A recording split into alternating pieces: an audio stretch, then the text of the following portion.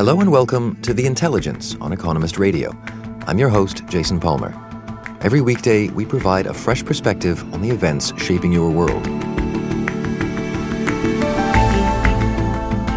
Comedians used to be outside the political establishment, looking in and poking fun.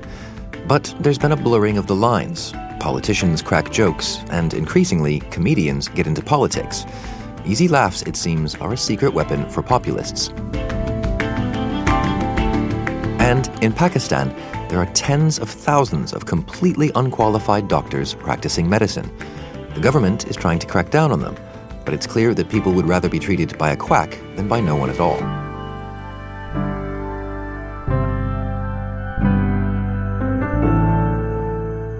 First up, though, when a summary of the Mueller report was released last month, it was either a huge relief or a colossal anticlimax, depending on your point of view. There was no collusion with Russia, the most ridiculous thing I've ever heard. There was no collusion with Russia. After 22 months investigating the Russian campaign to rig the 2016 election in Donald Trump's favor, Special Counsel Robert Mueller declined to recommend charging the president with anything. After so many people have been so badly hurt, after not looking at the other side. Mr. Trump gleefully tweeted that the report was a complete and total exoneration. It wasn't quite that. The report itself did not make a call on whether Mr. Trump had a charge to answer about obstructing justice, that is, trying to impede the Russia investigation. Today, a bit more light may be shed on these questions. A redacted version of Mr. Mueller's full report is due to be released. It could add some nuance to what his investigation has already uncovered. We should get a lot more detail, and that'll help us understand a couple of things. The main one is it'll help us understand why Robert Mueller reached his conclusion that nobody in the Trump campaign conspired or coordinated with the Russian government. John Prideaux is The Economist's United States editor. He's spent months poring over hundreds of pages of documents and reports gradually published by the special counsel. But it's also worth remembering, Jason, that over the course of this two-year investigation, several people who worked on the campaign were convicted of various crimes, which is unprecedented. I think it stands to reason that the biggest focus will be on the things that are not in the report. This is still a redacted report, and there are still sort of queries around what will have been removed and immediately questions about why anything was removed. What do you think the most consequential thing could be to come out of the report in the form that we're going to see it? I don't know yet, and the only people who do know are those who worked on the Mueller inquiry. But what I can tell you is what we're planning to do here with this report, which is basically ignore all the kind of instant hot takes, which will have been written by people who haven't read it, read the whole thing at least, and sit down and go through all 400 pages. And what we'll be looking for really is information that's not already out there. But I mean, it's worth asking whether you think there will be bombshells, or is this going to be looking under the carpets and seeing if we can find little crumbs that haven't yet been spotted? Well, so it's hard to know what a bombshell is these days. You know, we've become used to extraordinary things happening over the course of this investigation. Lots of little bits have been revealed, completely extraordinary stuff. The president's campaign manager, indicted on his way to prison for various crimes. So, A, what's a bombshell? B, I suspect there's got to be a decent chance, 20% chance to pluck a number out of the air, that there's something in there that feels like a very, very big deal. I don't think there's going to be anything, presidency ending or anything like that, so people need to manage their expectations of this a little bit. There's probably a larger chance that most of what we know has already come out in the indictments, and there's nothing that changes the story very much compared with where we were when Attorney General William Barr released his summary a couple of weeks ago. Well, he's also the one who's been in charge of making these redactions, and there's already talk, including from a federal judge, about wanting to know more what's still hidden. What's your sense for whether the public, or Congress anyway, will get to see more of this report?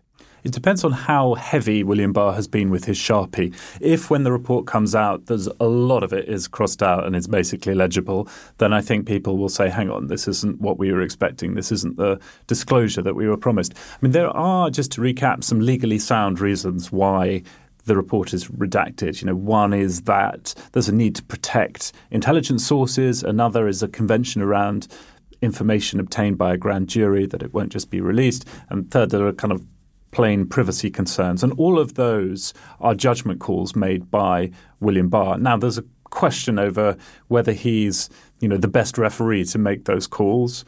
And we can say some things about that if you'd like. But if he's been, as I say, if he's been too heavy with the Sharpie, I think there'll be a further fight about whether more can be disclosed than will be disclosed today.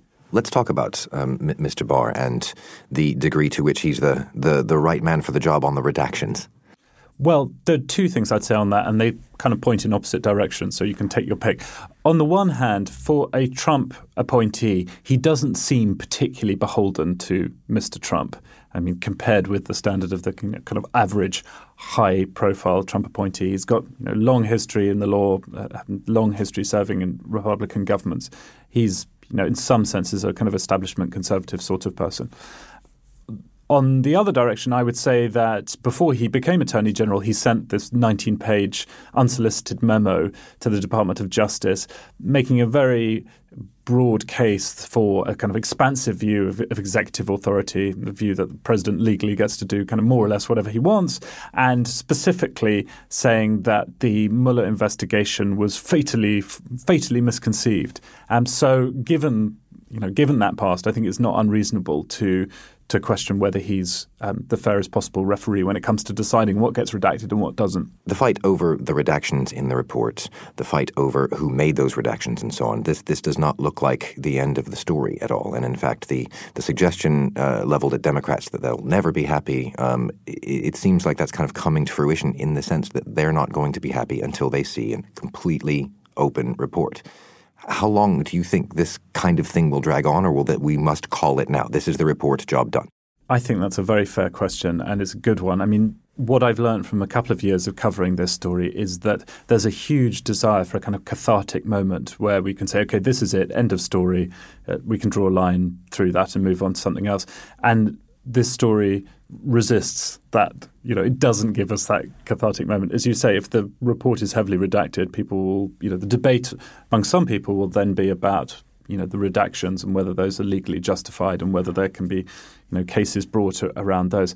I mean, for political purposes, I think most of America will not be hugely interested in a debate about the legalities of various redactions. But you're right, for the obsessives, I don't think the report will necessarily be the end of the story.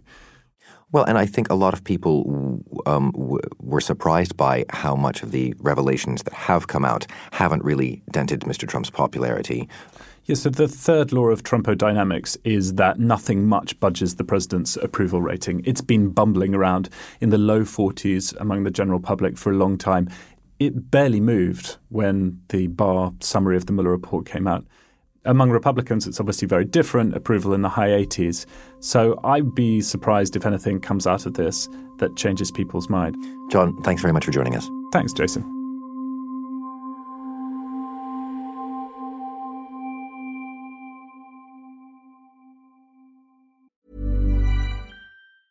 When you're ready to pop the question, the last thing you want to do is second-guess the ring. At BlueNile.com, you can design a one-of-a-kind ring with the ease and convenience of shopping online. Choose your diamond and setting. When you find the one, you'll get it delivered right to your door. Go to BlueNile.com and use promo code LISTEN to get $50 off your purchase of $500 or more. That's code LISTEN at BlueNile.com for $50 off your purchase.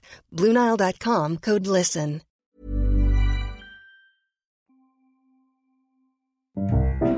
Sometimes when you watch President Donald Trump in front of a crowd, you wonder whether he thinks he's doing stand-up. The Green New Deal, right? Green New Deal. When the wind stops blowing, that's the end of your electric. Let's hurry up. Darling, is the wind blowing today? I'd like to watch television, darling.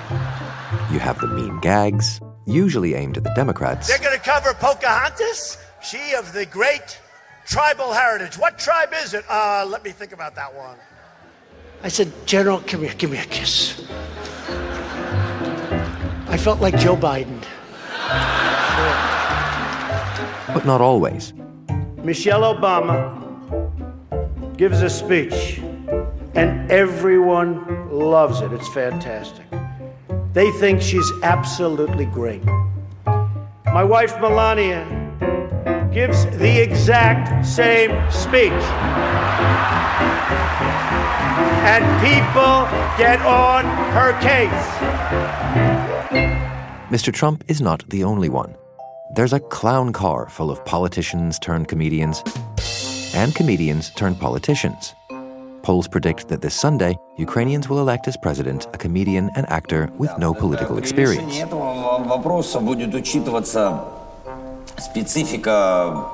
That is, aside from playing a school teacher turned president in the hit comedy show Servant of the People. And he's in good company. In Italy, comedian Beppe Grillo founded the Five Star Movement. It's now the largest individual party in government and part of the ruling coalition. Last year, Slovenia elected a satirist, Marian Šarec, as prime minister. And in 2015, Guatemala chose comedian and caricaturist Jimmy Morales to be president. There was a time when comedy and politics were two discrete and very distinct professions. Richard Cockett is a senior editor at The Economist. That began to change over the 1960s. Most people attribute this to Richard Nixon. In 1968, he appeared on a comedy show called Laugh-In, and he looked straight into the camera and said, "Suck it to me." But things really started to change after 2008 with the financial crisis. What happened, I think, is that comedians managed to channel the sense of outrage, disappointment, revolution against all those kind of responsible, pompous politicians who said they were all doing the right thing. People wanted to take them down with a bump, and that's what comedians are good at. And so it is then that the comedian turned politician has an advantage in the post-financial crisis world. That's right. John Gunnar, the comedian who became the mayor of Reykjavik in 2010, he put it best. He said, when the going gets funny, the funny gets going. And why is it advantageous for politicians to dabble in comedy? Politicians like it because it's become a shortcut to public approval and a wider audience. For example, British politician Boris Johnson, a leading Brexiteer, former Foreign Secretary, but his persona in the public mind derives entirely from his work hosting the British equivalent of Saturday Night Live called Have I Got News for You? It's shocking. It is shocking. It is shocking. It's certainly not something you lot would do. I'm not aware that David Cameron. You're not aware of anything, Mark. I think it's a bit early for you to start in on me on this show, Ian. I think it's steady on. And this established his persona as a sort of buffoonish, self-mocking, fun bloke who could relate to ordinary people. I'm trying to think of a way of bringing in my book. What's your book called, Bob? Well, since you mentioned it. Here it is. So rather than sort of boring people with policy pronouncements and earnest TV debates, Boris was making jokes. And if he becomes Prime Minister, as he may do after Theresa May, he'll owe that position as much or even more to his gifts as a comedian, his comic background, as to anything he's ever said about politics. So these comedians turned politicians, politicians turned comedic figures, is there anything that you see in common between them in terms of the kind of humor that they use? I identify two distinct kinds of humour, and comedians often refer to them too. One is the type of comedy that punches up, and that's a sort of irreverent comedy where basically you're taking the mickey out of people in power, bring them down to earth, if you like. But there's a second sort of humour which has an equally strong tradition, which comedians call punching down, which is basically an abuse of power. So you're taking advantage of your platform, your mandate as a politician or as a powerful person with your own TV show, etc., to take the mickey out of people who are more defenceless, who are lower down, perhaps your socioeconomic pecking order. Trump, of course, does this a lot. He's mocked immigrants, Mexicans, disabled people. Written by a nice reporter. Now the poor guy, you got to see this guy. Oh, I don't know what I said. I don't remember. He's going like, I don't remember. Maybe that's what I said. This is 14 years ago. I think that borders on cruelty. Jimmy Morales, who is now the president of Guatemala, he made his name as a comic by doing a blackface impersonation. ¿No les gusta? ¿Cómo están mis negritos lindos? Yo soy Black Pitaya, el negrito más lindo de todos. which is just incredibly racist.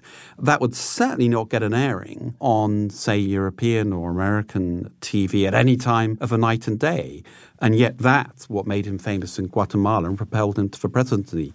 And I think that's a sort of comedy vein which is associated a lot, unfortunately, with the modern populist movements. It's an expression, if you like, of another tradition which they feel was disdained by the more educated middle-class elites that they are trying to bring down. And it also gives them another advantage, which I call plausible deniability, by sort of blurring all the boundaries between comedy and politics.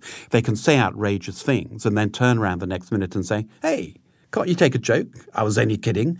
And again, Trump does that quite a lot. Plainly, some of these comedy-associated politicians and politics-associated comedians aren't funny. Are there any that you find absolutely hilarious? The present generation, I think, leave a lot to be desired. Now, if Steve Colbert ran for president, which it has been rumoured he might do, I think he'd make a very good, funny president. Right. So we have a comedian who you want to go into politics. Exactly. I mean, John Gunnar, I must say, he's my favourite comedian turned politician. He managed actually to retain his humour and do some good things for Iceland and Reykjavik. Well, I mean, that's the question. If it's a political tool for some people, the degree to which they're kind of walking a line between being taken seriously and being seen as the clown because that's a defining feature. I mean, what, on balance, do you think tends to happen? Well, it's a very recent trend, this. So I think the verdict's out. I mean, John Gunnar is, I think, an example of a comedian who probably did as well as any so-called serious politician.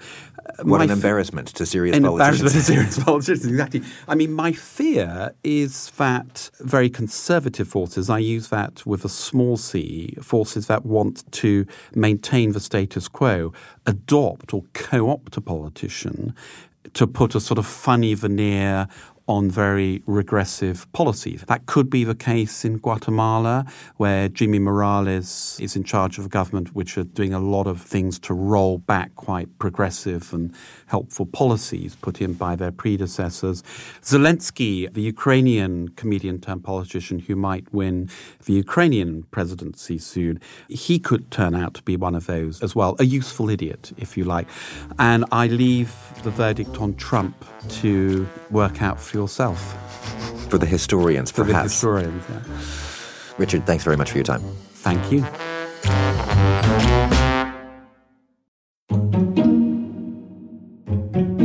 I've been asking our journalists to drop by with numbers that they've come across in the course of their reporting. Today, it's Edward McBride, our Asia editor. Edward, what number have you brought us? Jason, today for you, I have the number 70,000 to 80,000. Really more of a range. It's a range, yeah. I just wanted a number, but okay. 70,000 to 80,000 what? That is the conservative end of the estimate of how many completely unqualified doctors are practicing medicine in Punjab province in Pakistan. When I say the conservative end, if you count all the people who, have some qualification to count pills in a pharmacy but are out there giving injections and dispensing other kinds of medicine that they're not qualified to hand out, the number would be even higher.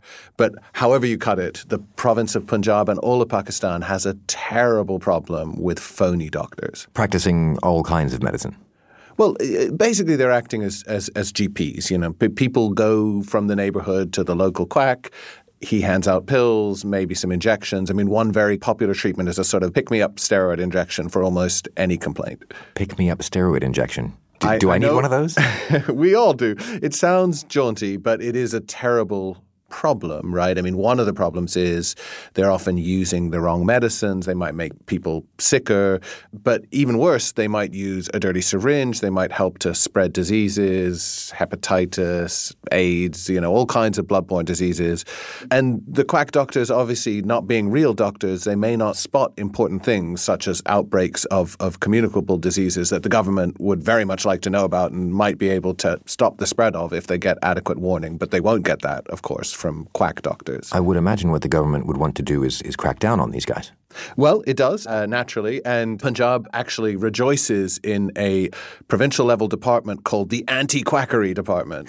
The problem is, cracking down is tough. The quacks are very well organized. Is there a quacks union? Well, unofficially, yes, right? I mean, they have WhatsApp groups. They warn one another. You know, as soon as somebody spots one premise being raided, all the other ones sort of shut up shop and go to ground. And, you know, as soon as one's shut down, another one pops up. It's a very difficult problem to get to grips with. And so what of the clients? Do they know they're dealing with quacks, or do they think they're getting proper medicine? Well, it's a little bit unclear. I mean, sometimes they don't know. Obviously, they assume they're getting proper treatments, I think, even if they know the doctor's not properly qualified. But often they just don't have a choice. I mean, one of the interesting things is when quacks are shut down by the anti-quackery department, often the locals are resentful because they don't really have anywhere else to go. Public health care is poorly funded in Pakistan. Spending per person on health is barely 3/5 of the level in Pakistan's big rival, India. And, you know, often there simply aren't at any price the doctors that you might need in, you know, poor places, rural areas. So the quacks are the only option. So wait, wouldn't the anti-quackery department's money be better spent just training more doctors, supplying more doctors? Supplying information about what a good doctor looks like? I don't know. Well, ultimately, I think this is a reflection of how skewed government priorities and spending are in Pakistan in general. Pakistan obviously spent a great deal on defense. The army is very reluctant ever to allow its budget to be curbed. The newish Prime Minister, Imran Khan, he wants to spend more on healthcare and education. But in order to do that, a whole sort of restructuring of the way Pakistan is run, where the money goes, that'll be needed. And until that happens, you know, Pakistanis will be at the mercy of the quacks. It sounds like a real quagmire, Edward. Oh, Jason. Sorry. Thanks for joining us. Thanks for having me.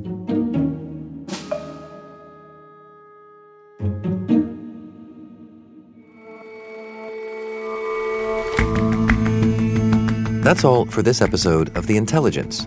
If you like us, give us a rating on Apple Podcasts. And you can subscribe to The Economist at economist.com/radio offer. 12 issues for $12 or £12. See you back here tomorrow.